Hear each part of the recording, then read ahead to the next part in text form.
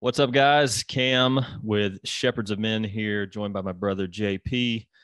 Excited to bring this next episode to you of the Movement podcast. We have got a very special guest on here. We wanted to intro him real quick, Mr. Mark England, founder of Enlifted. He's going to be talking a lot about breath work and all these different things that are, quite honestly, a little outside of our wheelhouse, but we have a huge appreciation and respect for it. And we're learning a lot in this realm. So we wanted to bring Mark on here to share these things with you.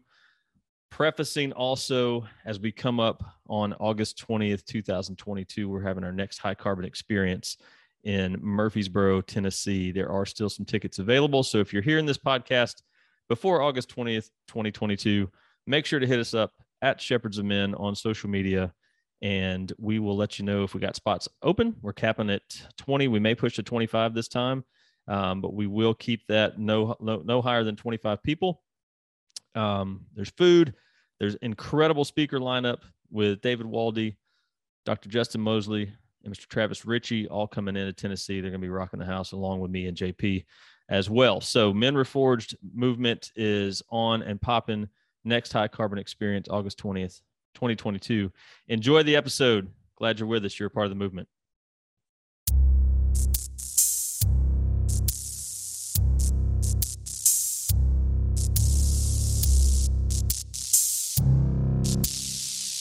Shepherds of Men is a secular movement started by three men of faith. We wholeheartedly believe that when we get the men right, we get the world right. We believe this because we believe that men are created and called to be leaders, and we believe there is an alarming deficit of leadership in our world today. And although the three of us have come from drastically different backgrounds, our core principles have given us a unified voice that is needed now more than ever to pave the way for a fundamental change in our culture. We are quite literally calling men to something great. Welcome to the movement.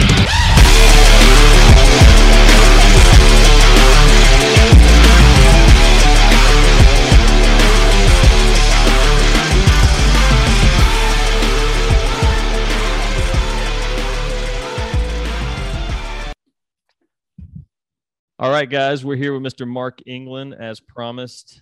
Myself and JP are pumped to have him. Mark, dude, we are excited to actually have this conversation. We've had to have it. We've tried to have it one other time, and I'm not sure. Twice. This is third time. Oh, you're right. This is the third time. So this is actually the charm. You're right. I understand. Fitting for the conversation. Yeah. Very likely. This is the charm. I don't know if y'all can hear me, but my microphone sounds a little funky, so I'm going to keep playing around while we're talking here. Yeah, dude, thank you for being here. And you're in, just for our listeners that may not be as familiar, what we'd love to do is hear a little bit about your story. Obviously, anytime we have a guest on, we'd love to hear their story because inevitably there's something in there that connects with our listeners, that resonates with them, that they can relate with, that's different from myself or JP. You may just be a better storyteller than me and JP. And then also, obviously, want to hear a lot about Enlifted and what you're doing there with your coaching program and coaching coaches. And so we can have a better understanding of that ourselves, but then also just so you can get the word out about what you're doing, because it looks amazing. And we've had a number of people that we respect quite a bit and have had on the show that just think the world of you and your organization there that you co-founded. So I guess out of the gates, where are you? You're in Virginia, right? Or like somewhere around there? Smith Mountain Lake. Smith Mountain Lake, Virginia. There's a mountain, Smith Mountain. And there's a lake next to it. So they got smart and put the words to, and then, it's a beautiful lake, huge, about 20,000 square acres, known for striped bass fishing and water sports. Ooh, like and my family, and stuff like that. Oh yeah. Wakeboarding. They do a lot of wakeboarding tournaments up here, and there's a lot of boats. My family's had a lake house up here since 2013, and from time to time, I have commandeered it, and it has become. We've done more work sessions here than I can remember. We're starting to rack up more parties here for the Enlifted coaches and communities. Call them Lake House Chronicles. We're on 7 now. We got the thing for the whole month of October. I put an entire invite out to our 260 coaches. I said, don't ask if you can come. Just tell me when. Nice. Lights go on at noon, October 1st. They go off noon, October 31st. And y'all saw all the bed. It can sleep 28 comfortably with beds. So that means if me and JP share a bed, you can get 29 in there. Fellas, would y'all want to come to the lake house? Y'all want to? It's right down the street. You don't have to say lake house. You don't have to finish with house. Just, do you want to come to the lake? I will sleep on the damn boat. I like this idea. Because you have no idea, dude. This is my happy spot. This is my happy place. Like water and boats and slalom skis for me, but I'll wakeboard if it needs to make everybody feel better about themselves because it's easier to get up, but whatever. Super cool. I'll true story. I'll send you the address after we're done. Bro, don't tease me. It's a legitimate invite. I will for sure show up, and my birthday's in October too. So I'll spend 30 days of treat yourself. Treat yourself. Good one. Yes, I'm a Virginia boy, born and raised. My parents are both, and this does play into the story of what do we do? When did we start doing it? Why did we do it? How did we get into the language? How do we become known as the language people? Because that's a weird title. My parents are both from Virginia, and so it was a bold move for me to move overseas when I was 26. Having had, let's say, vacation time demonstrated to me as 2 weeks down at the Outer Banks. So to move overseas, not only had my passport for 2 years, I thought I was a tough guy, everybody. And I wrestled in high school and got into jiu-jitsu and Thai boxing in college and competed. I won a couple of state kickboxing titles. And my buddies were going pro or opening dojos or both. And I'm like, I'm going to do that. And I'm going to go over to Thailand for a year, polish up the things, and then come back. It sounded fun. And 6 months after I got there, I ended up living there for 10 years, which still sounds weird to say. I got marooned. I marooned myself. Let's be responsible with my language. 6 months after I was over there, I was having my second knee surgery because, me being me. And the doctor said, I can remember like it was yesterday. He said, your career as a fighter is over. You could become a very good swimmer. And so I know, right? I'm 26, right? And I'm thinking laps in the pool next to grandma. Yay, this is going to be paddleboard. Dude, water wings. The darkness descended. And I used that at the time, fail, how I perceived it then, as the final piece of damning evidence in a case that I had been making against myself for years, that I was not good enough. The telephobia, the fear of not being good enough. There's something wrong with me. I'm somehow doomed to fail. It was this secret shit talking story raging in my head. And my Band-Aid for it was to create this identity and become this fighter person, and thinking that I had dealt with all my demons when I hadn't. And the ending of that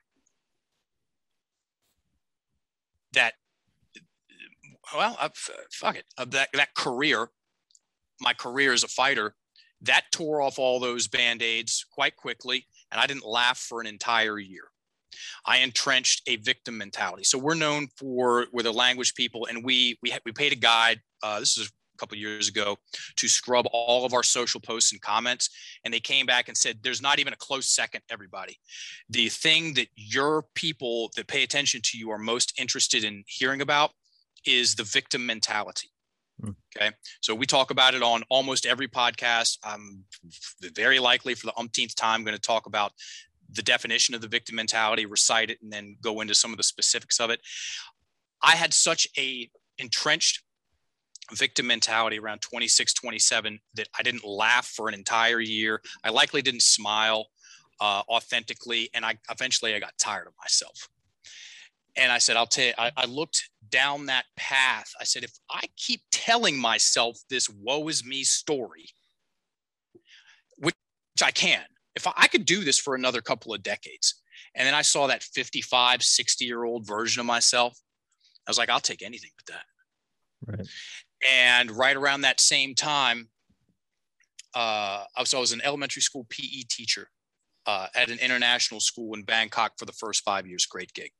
And one of the vice principal came back and said, hey, dude, I just went down to this. It's really weird. It's kind of cool. This fasting and cleansing resort on an island in the Gulf of Thailand. I was down there for 3 days, and they're doing these cleanse programs, and I think you'd like it. I said, I'll go give that a shot. And I did. I went down there and I paid to not eat for 7 days. Great gig. And I came back feeling lighter and brighter. I mean, you find I gave them the money. They gave me some herbal detox pills and some shakes, and you get a yoga class and some steam room action, and you do leave feeling shiny. And so I said, you know what? I'm going to go back. My third time down there, I saw story work for the first time. And I laughed at the title. There was a guy, Barry Musgrave, who turned into my first mentor. He was doing an emotional detoxification workshop. I was like, emotional detoxification. I went though. And you know what he talked about? Words, stories, identities, breathing. And he said, is there anyone who's stuck on a story? And this girl shot her hand up super quick. And she told it legit stinger story of a breakup. Long story short, her and her friends got a house down at the beach for beach week. Her boyfriend and his friends got the house next door for beach week. Add alcohol, press play. Right. Yeah. And he turn on the cameras. Turn on the cameras. Try to keep it off social media. And he hooked up with her best friend in front of everybody one night. Ouch. And then dumped her in front of everybody the next night. Double ouch. And she had been heartbroken for 4 years, took it uber personal, of course, and hadn't gotten in another relationship. And the dude knew what he was doing. He had her tell the story, and then he had her slow the same story down. And he found that one sentence, that Lord of the Rings sentence, the one that was holding all the thing together. And that sentence was, he did that to me.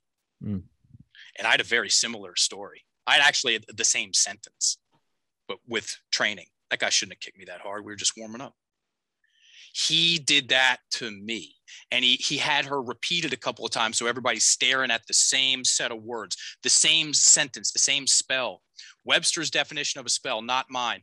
A word or a combination of words of great influence. That's it.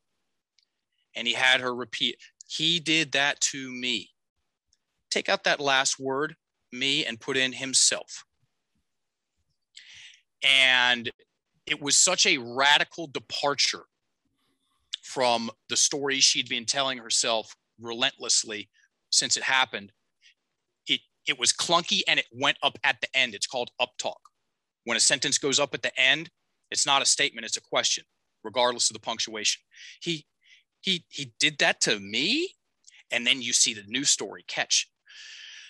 She took a breath of release of pressure off the top. He did do that to me. And she starts looking around and then tells the story of what happened afterwards, which was he lost friends, his social credit score tanked, and then she goes, that was never going to work out in the first place. That guy was actually really weird.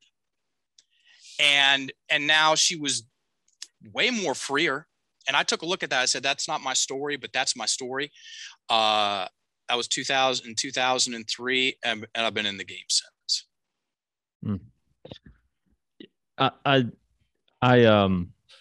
think it's something that we see all too often, and we tend to always go back to this with every conversation, is when we founded Shepherds of Men, when we started the Movement podcast, and as we moved into the Men Reforged coaching program, the biggest piece of it was a dissatisfaction from us, but not that we're the end all by any means, but just looking at society and men specifically and being kind of embarrassed by the culture and the mentality. And I don't know if embarrassed is the right word, maybe just uninspired by it. And a lot of it stems from that very thing you're talking about. Like Jocko talks about, extreme ownership, and that just little tweak in your speech, a little tweak in your thinking of, JP says this all the time, how do you say it? We act on life. We don't let life act on us, so it's just taking ownership of it. And a lot of people would hear that story and go, oh, that girl's not responsible for that. I mean, maybe not, but yeah, she is. She started dating the dude. I guarantee some choices led up to being in that position. And even if there were choices that she made uneducated or unaware, the fact of the matter is, if she doesn't take ownership, she never comes out from under that hurt, and same thing for you. Sounds like if you continue to blame and push that onto something else, then there's that victim mentality. And we have that. It's so prevalent in our culture now. And it's one thing, and some people will get twisted about this, but don't let's do it. Hear what I'm not saying is, it's one thing if ladies are getting emotional and acting like victims. I'm not saying that should happen either, but it damn sure don't need to be the dudes going like, well, it's his fault. Like we're never gonna make it as a society. We're never gonna make it as a country. You're never gonna lead your family if you wake up in the morning and are going, it's his fault. He did that. No, it's not, dude. Like, this is your house. This is your house. And this is actually your house. This is your wife. These are your kids. This is your community. It's up to you, bro. Like, it doesn't matter what else happens. So I love that we're going down this road because, and this is what we were excited about having this conversation with you, because we know this is your sweet spot when it comes to speech. We've done some things in the past about shepherd speak, which is just changing some of the words you use in your normal conversation. Instead of, we don't say we try, we do, we don't say, this is hard. We say it's challenging, just little stuff like that changes the way that your mind is recognizing the situation you're in. Like my little kids, I don't let them use words that are going to hold them back or from a victim origin. We're going to use words that are victors, even as little as something like, I'm not good at this. Like, well, maybe you say JP's better at that than me right now, or I'm not as good as you, as good at that as you yet, but I'm still, it goes back to, and I'm kind of splintering off to something else, but it goes back to the fixed mindset versus the growth mindset. So anyways, I get all fired up and then I just talk about 6 different topics. So yeah, me too. Rants and tangents. I'm a pro. Yeah. Well, I think one of the things to touch on too, Mark, that you stated there that's very important to understand is we underestimate and or just don't understand, period, the power of the subconscious mind and auto-suggestion and how that works. And it's what kind of is unfortunate about it is as a whole, when you look at the masses, majority of people look at stuff like that as hokey. Right? Like, really, me changing that one little word, is that really going to make an impact because it's small? Well, of course it does, because your subconscious mind has zero bias, right? It just accepts what it's fed, right? And I do it with my kids a lot. I mean, some of the clients that I work with in the fitness space and stuff, like if you're going up there to do a new lift, right, or you're going to max out or something like that, and you're doing something that you've never done before. Oftentimes what you see is, and I'll just speak to guys because it's generally what I train, but when they walk up there, you can see the body language, and sometimes it's verbally expressed like, oh shit, I don't know if I can do this. And first response is, fuck that, dude. Like, you're about to kill this shit. Walk up there and in your mind, you've already lost. You have already lost. Your hope in lifting that weight that you expect to go up there and do, or don't expect to do, it is now predicated on the fact that you just walked up and beat yourself right off the bat. I mean, let the action or the situation, play out the way that it needs to play out, but don't beat yourself before you start. It's a conversation that I have with my kids on a regular basis too, from the standpoint of, as Cam alluded to, some of this stuff that's like, oh, well, I can't do that, or I'm not as good as they are, or whatever. If you finish that sentence with that's exactly what I want, you'll start to change some of that shit, right? You'll start to like, oh, well, I'm just not as good as they are. And that's exactly what I want. Well, is it what you want? Because if it's not, then stop fucking saying it. Like, it's not something that you need to verbally express because it's doing damage to your subconscious mind and you don't even realize it. 5-10 years goes down the road. Like, just like you said, you lose 4 or 5 years and don't even realize it. And then you go back and the impact was a damn sentence that was holding all that stuff together. Like, that's powerful. That is super powerful. And that's something that people need to understand and they need to take control of. Practical too. Yeah, 100%. Yeah, and what's the root word of practical? It's practice. Mm-hmm. The conversation about mindset is obviously very important, and it is usually held, almost exclusively held, and this is changing. Gentlemen like you working with their children, their clients, talking about specific word choice. People are catching on to this. Mindset is usually held, the conversation of mindset is usually held in this big picture generalization idea of something that we know we need to get better at, but how? And then there's that confident looking person over there. I'm over here. Whoops, would have been nice.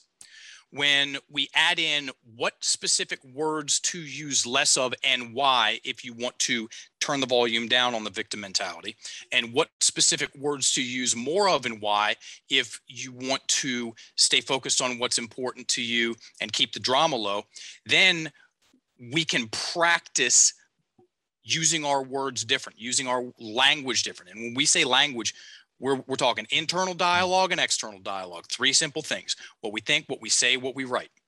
And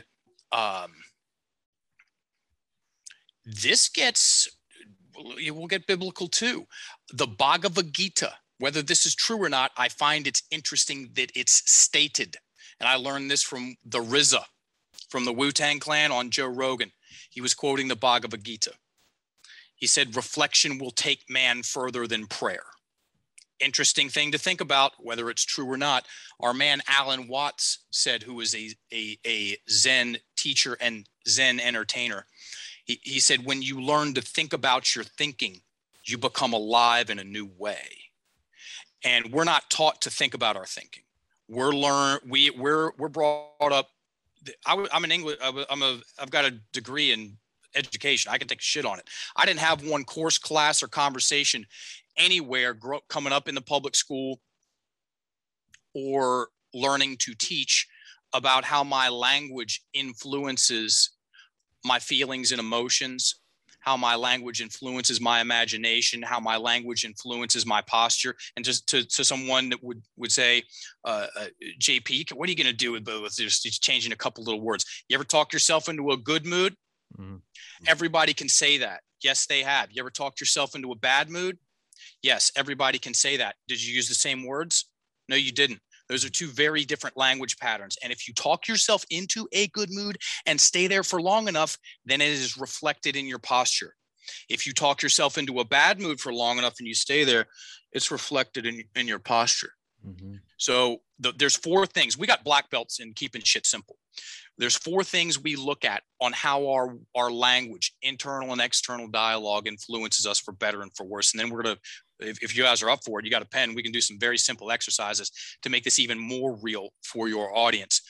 Imagination, feelings and emotions, posture, and breath. And that last part, breath, I made a bold request in 2016. I reached out to 5 people in the CrossFit space, 3 box owners, 2 competitors. I said, who's got the best podcast in CrossFit? Because I've got something to say to the fitness industry about, and that one thing, everything else is details, is how our languages influence our breathing for better and for worse. I've taken some CrossFit classes. I'm like, these people are savage. They're cool. They got a team mentality, work ethics, and they're obviously open-minded because they're doing a bunch of exercise movements that were unseen, up until recently. And they all came back and said barbell shrug. And then one of them came back. This is not a Modelo. Why not? This is, yes, you got to come to Lake House. This is Liquid Death. I'm pretty sure. I just have this sneaky, it's water, the best, in my opinion. Is it water with hops in it? No, it's water from the Swiss mountains. And I just have this sneaky, a cop is going to pull me over because he thinks I'm sipping Modelo's in the middle of the day. Liquid Death water. Sounds refreshing. It's legit. It's super good. This is water as well. Yeah, that's water too. That's water too. Breathing. So, and when we went on Barbell Shrugged in 2017, we got introduced to the fitness industry through the very best mouthpiece at the time. And you know, everything changed from there. And like I said, it came back to, mindset is being talked about in very general terms. Let's get specific. And if we continue to we're known as the language people. Like I said, we should be known as the language and the breathing people, because we talk about it in every single podcast, every class. So I'm the head coach of Enlifted, everybody. I'm one of the co-founders. I deliver all of the trainings. We have 3 levels of certification. I deliver all of the certifications.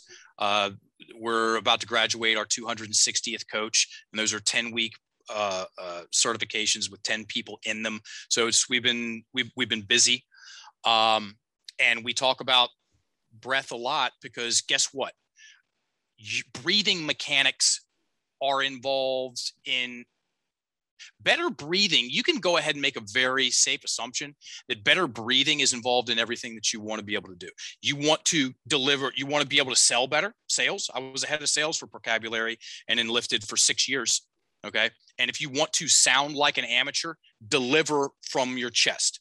If you want to sound like a professional, deliver from your abdomen. We use these words chronically in the community, low and slow.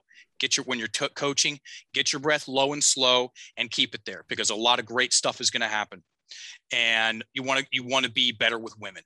Okay, great. You want to have a better relationship with your wife. You want to have a better relationship with your kids. Breathe better around those people, as in get your breath low and slow and keep it there. Go on a date and breathe in your chest and be all tight and nervous and hung up and stiff and watch what happens. Go out on a date, breathe well, be relaxed. And if you're breathing well, you're listening well, and watch what happens. Your timing, your rhythm is going to be there. And so how does this sound, fellas? I will, for the umpteenth, 100th time, recite the definition of the victim mentality, and then we'll play a couple language games, and then we'll take it from wherever it goes for there. Sound good? Let's do it. Let's do it. Yeah, cool. So if you all have a pen, I suggest you write this down, because here are the metrics. 30, 50, 80. We remember 30% of what we hear, 50% of what we write, 80% of what we teach. You all hearing the definition of the victim mentality puts you in a very exclusive club. Writing out the definition of the victim mentality, and I'll say it twice, put you in an even more exclusive club. And let's get, for fucking fuck's sake, let's get this out of the way now. This is not victim blaming. This is victim mentality explaining. Those are 2 very different things. Okay. And people talk about self-hate speech. You know what? Hate speech. Okay. And let's take care of self-hate speech first and see how much that turns the volume down on hate speech. So the definition of the victim mentality. The victim mentality is an acquired personality trait where a person tends to regard himself or herself as the victim of the negative actions of others, even in the absence of clear evidence, period. The victim mentality depends on a habitual thought process and attributions. I'm going to speed it up. The victim mentality is an acquired personality trait where a person it's a tendency. Sometimes it's up, sometimes it's down. Person tends to regard himself or herself as the victim of the negative actions of others, even in the absence of clear evidence. Yes, people will make shit up if they have to fit their narrative. It's called cognitive bias, cognitive dissonance. The victim mentality depends, as in it has to have a habitual thought process and attributions. That second sentence is right between the eyes, right where it belongs.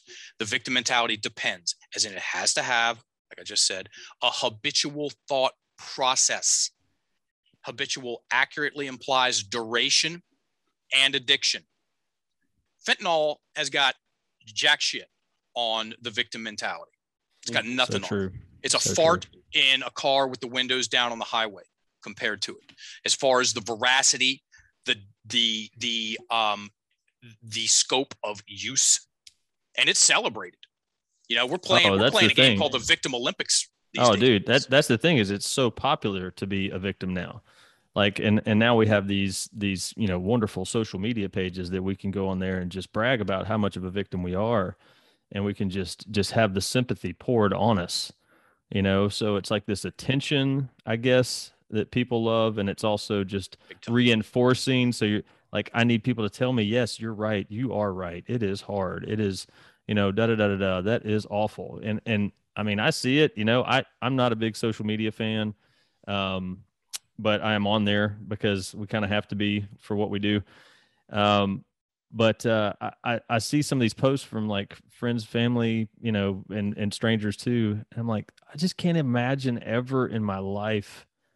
Number one, I've had those thoughts for sure. I'm a human being. I've had some similar thoughts that I've allowed to pass, and I've quickly replaced audibly with other words of victory. But I can't imagine a time where I would just put that out there just because I need somebody to go, like, throw me a heart or a little huggy emoji, you know, to say that I'm with you, brother. And it's like, I don't know. Like, I get the whole pain shared is pain divided, but like, dude, go talk to your brother and like hug on them and let them put their arm around you. Don't post it on social media just so you can look like you got it worse than everybody else, because somebody else is going to just one up you, down you.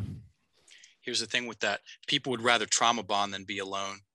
Yeah. Loneliness is terrifying. And, you know, when people are getting pats on the head for being offended. Okay. They're being, well, as the old saying goes about offense is always taken. It's never given. So stop taking it. You know, it's one of those things. So it's back to that responsibility part of the conversation. Take out responsibility and put in mindset. And when someone wants to take responsibility for the pictures that they're making, their emotional status, the things that are going on in their external life, and they've got language to practice using less of, to turn down the volume on this victim mentality, and language to use more of, to turn the volume up on the hero mentality or the victor mentality or the architect mentality, or call it whatever you want. Here's the thing. We got to unlock our breath. The victim mentality, when someone is using victim mentality language or conflict language, they are going to be making victim villain mental imagery. They're going to create feelings and emotions that follow suit with that. They're going to enact stress response, sympathetic nervous system response. And when someone does that, their breath gets trapped in the chest. I yell at the coaches about this. Good luck changing your client's mind if their breath is trapped in their chest, because they are radar locked, Death Star locked in on something. It's called amygdala hijack, if you want to look up the technical term. When someone goes into amygdala hijack, the breath is trapped in the chest. They lose access to their internal and external peripheral vision. Their internal, that's their creative faculties. Their external peripheral vision is exactly their external peripheral vision. We get tunnel vision. We get fixated on something, and then the story replicates itself. And there's a piece of hardware. You all have heard of the reticular activating system, of course. That is majorly involved in this. It works for better and for worse, folks. You ever bought a new car and seen that new car out and about all over the place? You're like, where the hell are these cars? That's the reticular activating system. You ever had all of a sudden you're sitting there and doing work, and then you notice this noise out of the corner of your ear from somewhere else, and it's super annoying and you can't stop hearing it? That noise was there before. Now that you picked up on it, good luck not paying attention to it. You ever had somebody come in and tell you something surprisingly positive about someone else, and it changes how you see them in your imagination. And the next time you see them at a party, you're extra, yay, what's going on? You ever had somebody tell you something surprisingly unpleasant about someone, and it changes the picture in your mind, and then you see them at a party and you're like, that's the reticular activating system. And our language is influencing that for better and for worse all throughout the day. And we got a game to play. We're participating in the story that we tell ourselves about ourselves. Most people's language works against them. We're about 30 seconds away from those language games. Most people's language is working against them. They have no clue. This is an education issue. It's not an intelligence issue or a deservance issue. And very cool things happen when you learn to get your language working for you. You got those pens, fellas? Yep. Cool. Write this sentence down. And if y'all are listening, well, of course you're listening. And you got a pen and you're negation, acknowledge, not driving. Here's a sentence. How can I ever get over this? How can I ever get over this? And we might have 25 language games. We might have more. We got at least 20 language games that we play in the certifications, and then the coaches go out and use with people. And they serve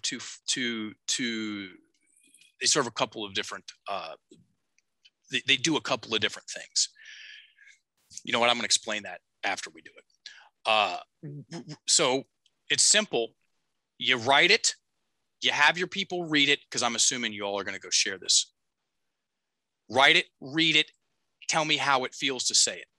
So, Cam, what's read your sentence, please. How can I ever get over this? Drop into the feels. How does it feel to say that? It feels weak. Perfect. All right answers. And then JP. Yep. How can I ever get over this? For me, it's kind of brings up a feeling of desperation.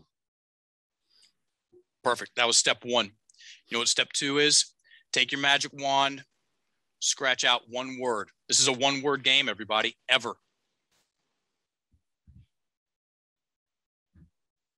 And then you go back and you read it. Read it, Cam. See what happens, if anything. How can I get over this?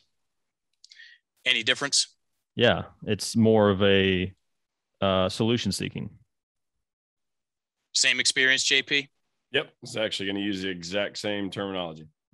For sure.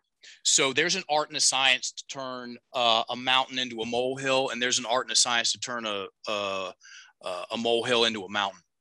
And a lot of it has to do with our words. So technically, both of those sentences are presuppositions. The first one, they're both questions also. And that first one, especially if it's inflected with a lot of emotion, which the word ever falls under drama language. Okay. Mm-hmm. How can I ever get over this? That's not a question. That's a statement of I'm screwed. Mm-hmm. And so the reticular activating system goes, oh, right, you're screwed. All right. There's no way you can't get over this. So I'm not going to look for an out. And so we resign and overwhelm sets in, and then the thing just keeps going. We take out one word, and now we have a real question. How can I get over this?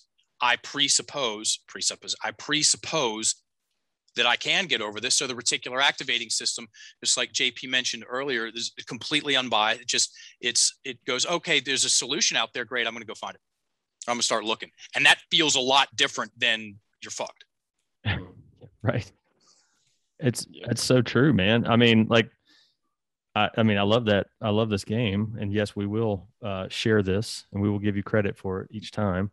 But that one little activity there should help people understand how powerful. And the fact that you just said that's not a question goes back to this victim language. How can I ever get over this? It is a dramatic word. It is just. That's the only intention for it. There's no reason to have that in there. I've heard and taught, excuse me, my mic's screwing up again. Heard and been taught Sound great to me. Oh, well, thank you. What are you doing Saturday night? Yes, you do want me at the lake house, just so you know. I'm Bring your podcast equipment. I'm like 1,000%. The invite. I'm not as much fun as JP, but when I bring JP, the fun level goes up. But that's just, Dude, can we all agree podcasts are even better in person? Oh yeah. Yeah, sure. like tangibly, you can feel it, right? Yeah. This is my 300th podcast, everybody, by the way. Hey, congratulations. Good for you, dude. Yeah, very cool. I set a goal a long time ago of doing 1,000 podcasts, and I'm going to. And this is number 300. It's taken me 8 years to get here, and I'll do the other 700 faster than I did the first 300. So this is a momentous occasion. I'm going to go brag on myself in the coaches community here in a second, because I like to instigate. If I can do it, you can do it. That's the saying. And there will be more rad dudes for y'all. Write it off as a business trip, which will be fun as fuck. There's more rad guys to interview here at the lake house, and just choose the time to come. So please bring your podcast equipment. There you go. Right on. Dennis will be here. Dennis, Austin, Lenny will be here. Oh, Austin will be there too. Nice, dude. We got to coordinate with those dudes. Yeah, ask them when you're coming. If Dennis and Anthony are going, we got to go. No. Yeah, that'd be a blast. Those guys, they're like kindred spirits for us, man. We've really enjoyed connecting with them, man. We really enjoyed it. So, dude, I'm appreciating the hell out of this. What else could you tell us a little bit about, for those that may be interested just in the Enlifted program itself? And then, and I'm curious about this, the people that go through this certification or coaching program, are they then Enlifted coaches that are just teaching this curriculum, so to speak, or are they just using this within their own programs, or some of both? Yeah. So as most people, I assume, could imagine, everybody starts at level 1. It's a 10-week course. Level 1 and level 2 are both 10 weeks. And level 1 goes into the art and science of dismantling the victim mentality, or the art and the science of getting people unstuck, because that is where you are going to meet most of your clients most of the time. Most people do not book in with a coach when the sun's out. Okay. So you're going to meet them in the stuck. And that's what level 1 is all about. Foundational, remediatory, getting people unstuck, dealing with Here's the basis of the whole thing. People are hoarding their stories. People are hoarding their stories. And I understand why. So most people keep their stories in here. And as far as being able to coach, facilitate transformation, there is a profound, these words fall short, a profound difference in the ability for even a good coach. This is my personal professional opinion, take it or leave it. The difference, it's hard work navigating through a story back and forth conversationally, as opposed to having a specific story titled and written out. And I'm not talking about journaling. I'm talking about, we go on treasure hunts into people's stories to find the specific events that hold the most emotional, the negative emotional charge, and we extricate those things. We title them and write them out. And once words are on, I'm a very easy person to trick and confuse in conversation. Good luck doing it once your story is written on paper, though. Okay. And so the first things first, let's go find these memories of ouch and pain and sting and woe, because these things are the building blocks. They are the cornerstones. They are the capstones that are holding your reticular activating system at hostage, forcing it to stare at yourself in a certain way.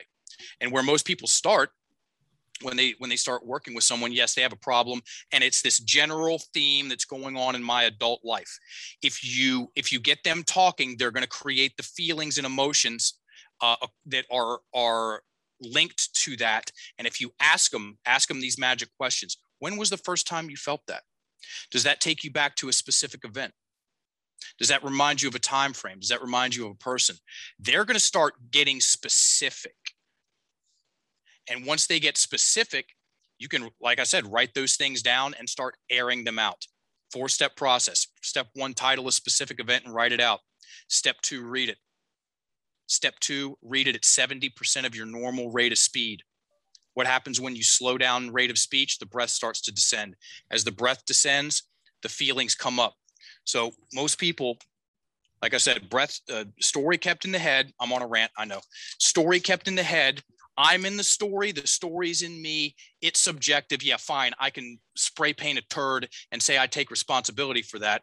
And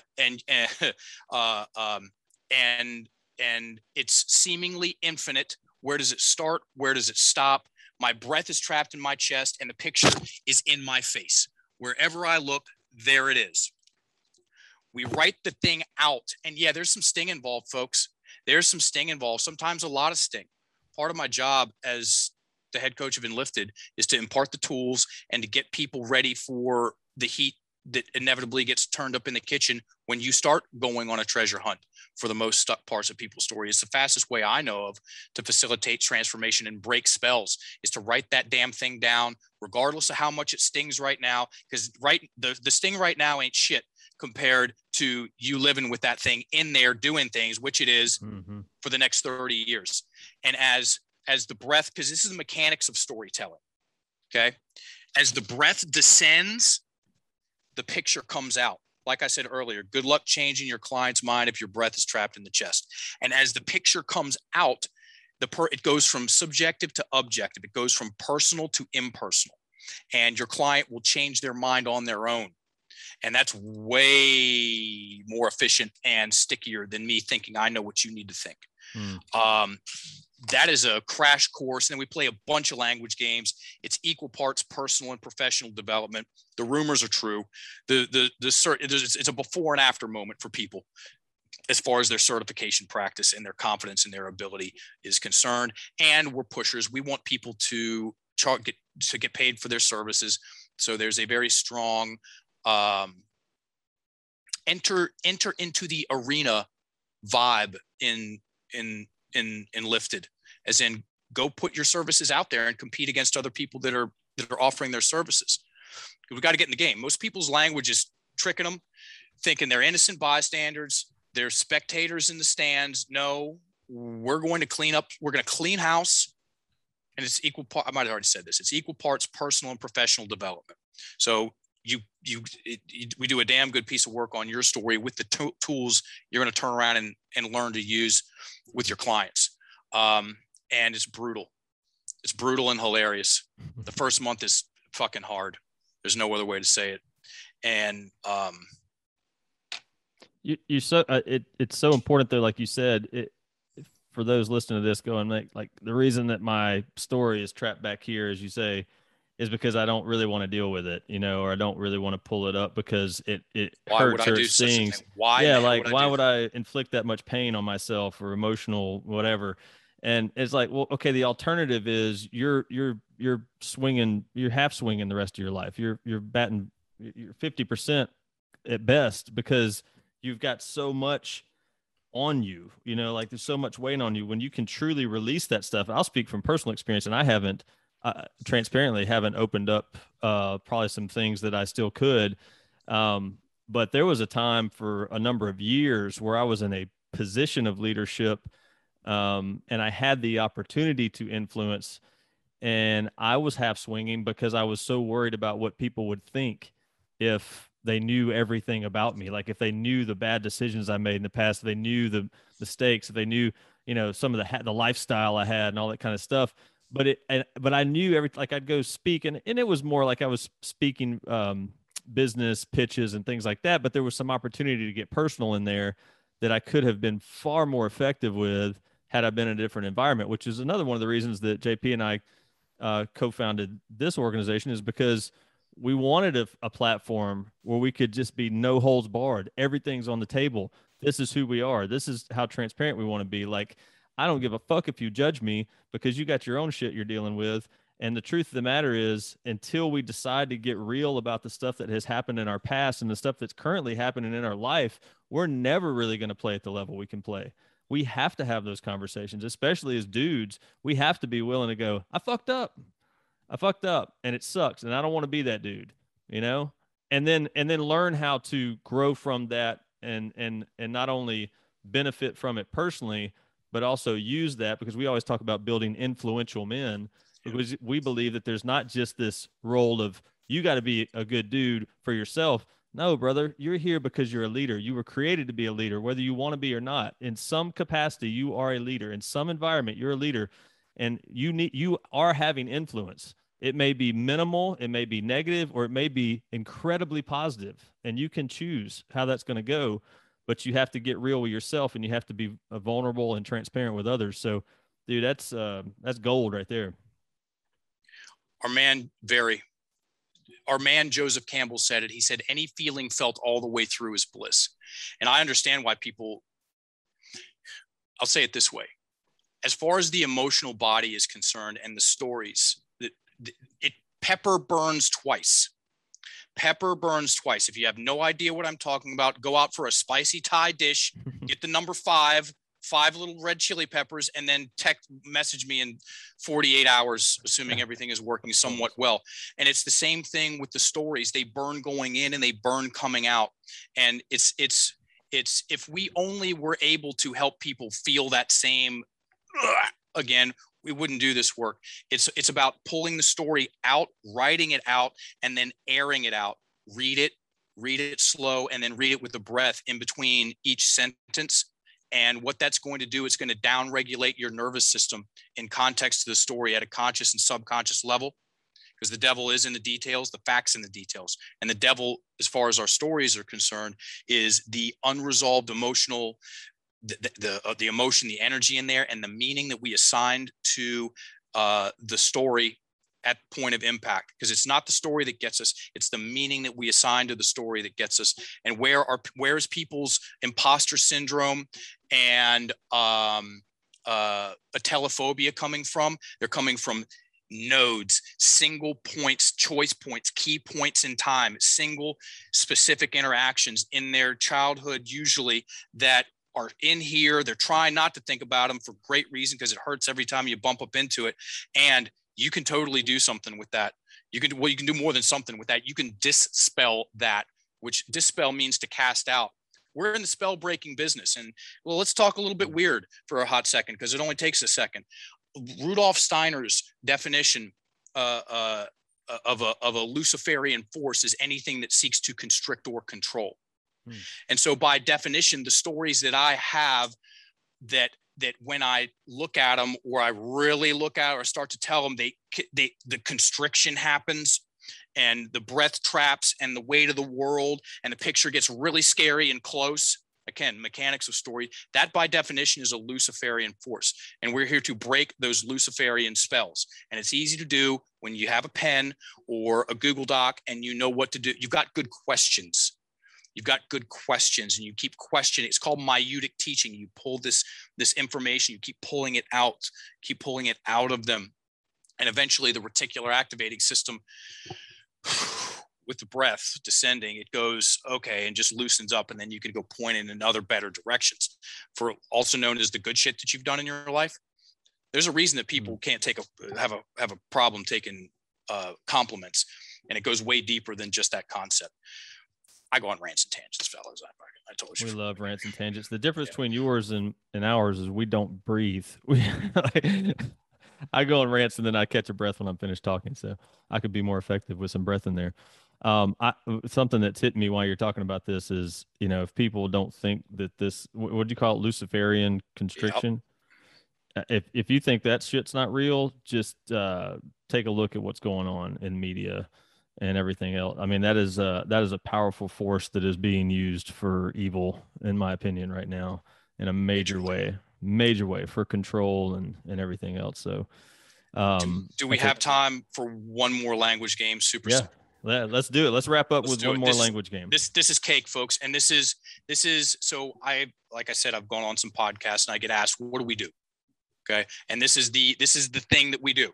I've been every time give the same advice. It's more than advice. It's an exercise that will majorly get your head around even more of what we're talking about as far as the practicality of your language, as far as the mindsets you're creating for better and for worse is concerned. And it's super fun and it's super practical, and you can use it professionally and personally. So write down one big goal. Pick one big goal, write it out, full sentence. This is called soft goals, by the way.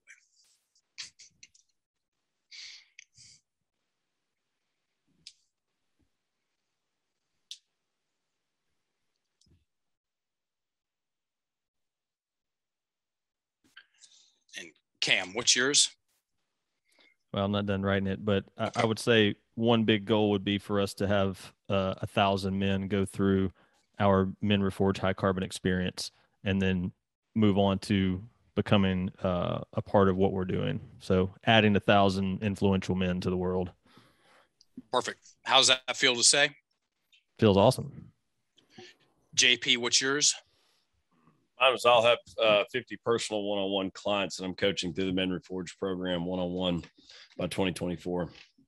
Perfect. I'm sure that feels rad too. Absolutely. Cam. So this is with the game we played initially, we just took one word out. We're putting one word in. Repeat that same sentence, and anywhere you want to put a sort of into the sentence. I sort of want to help 1,000 guys go through our Men Reforge high carbon experience. JP, take a guess and put it somewhere in there. The word guess.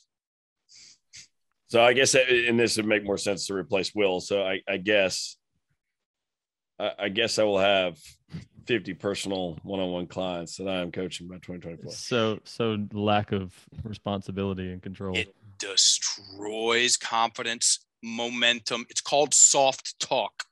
Okay. It's and there's a hand, a super, no, really put two and two together, everybody. And it is Malmodius. I get his name almost right every time.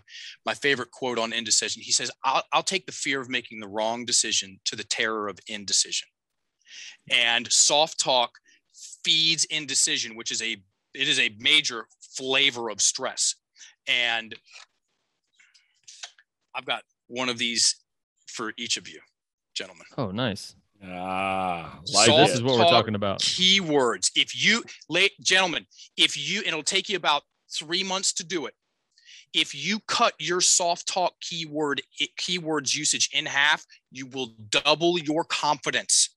Mm-hmm. Think about that, and it's free. I'm gonna, and this is the soft talk challenge. So I'm about to read out.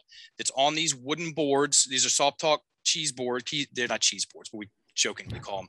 I'm gonna send one to Cam and one to JP. I'm actually going to the mail today, and here's how you do it. Get a clean sheet of paper. I'm going to rattle these words off, write them 5 times larger than you normally write. Okay. And what that's going to do, your reticular activating system is going to go, hey, why am I writing these words 5 times? And it goes, hey, don't worry about it. Just pay attention to them. And what you're going to do is you're going to start to pick up on them in your language and other people's language. And the place you'll pick up on them first is in your texts and emails, because you have the lag time to look at the words.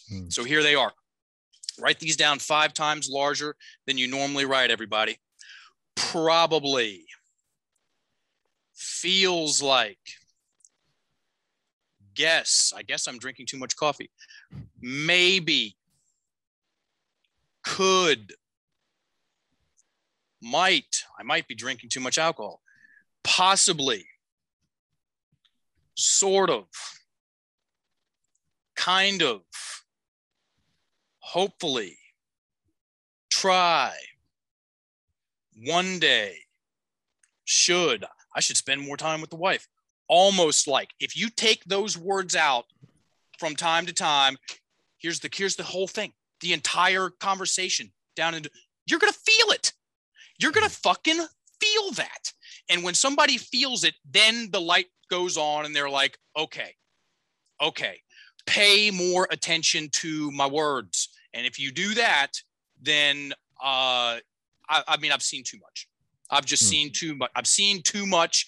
I've seen too many people dismantle Freddy Krueger movie stories that have haunted them for God knows how long by writing it out and airing it out and changing some words. I've seen losers, zeros go to heroes more time than I can count, myself included. Shit ain't rocket science.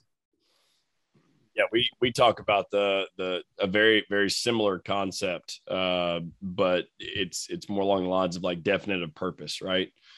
It starts to give you something to stand for. You start to become way more convicted in your life and what you do, and that's where we talked about acting on life and not letting life act on you. If you remove those soft ass words that you're using, yes, you won't be so damn passive. Yes, soft ass words. Nobody's ever said that before. I love it. Soft talk, also known as soft ass words. With the southern drawl, dude, that's deadly. We're making a new board. Yeah, a new cheese board. It's awesome, man. No, that's great, man. Mark, tons of nuggets in there. I took a full page of notes sitting here listening. When I go back and listen to the podcast again, I'll guarantee I'll pull about 10, 15 more nuggets outside of what I wrote down. Man, much appreciated. I know that everybody's listening to this right now. If they have half a brain or any kind of desire to become a better man, they just did. Yeah, 100%.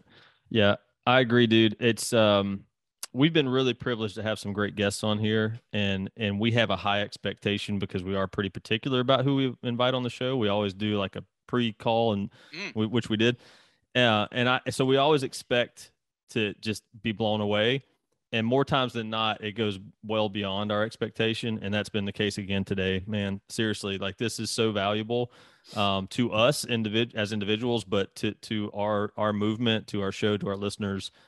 This is one that will go down in infamy for truly practically changing people's lives. So thank you for doing the work to be able to share the message and then for sharing it on our platform. My pleasure, fellas. Thank you for having me on. You all are great hosts. Well, we try.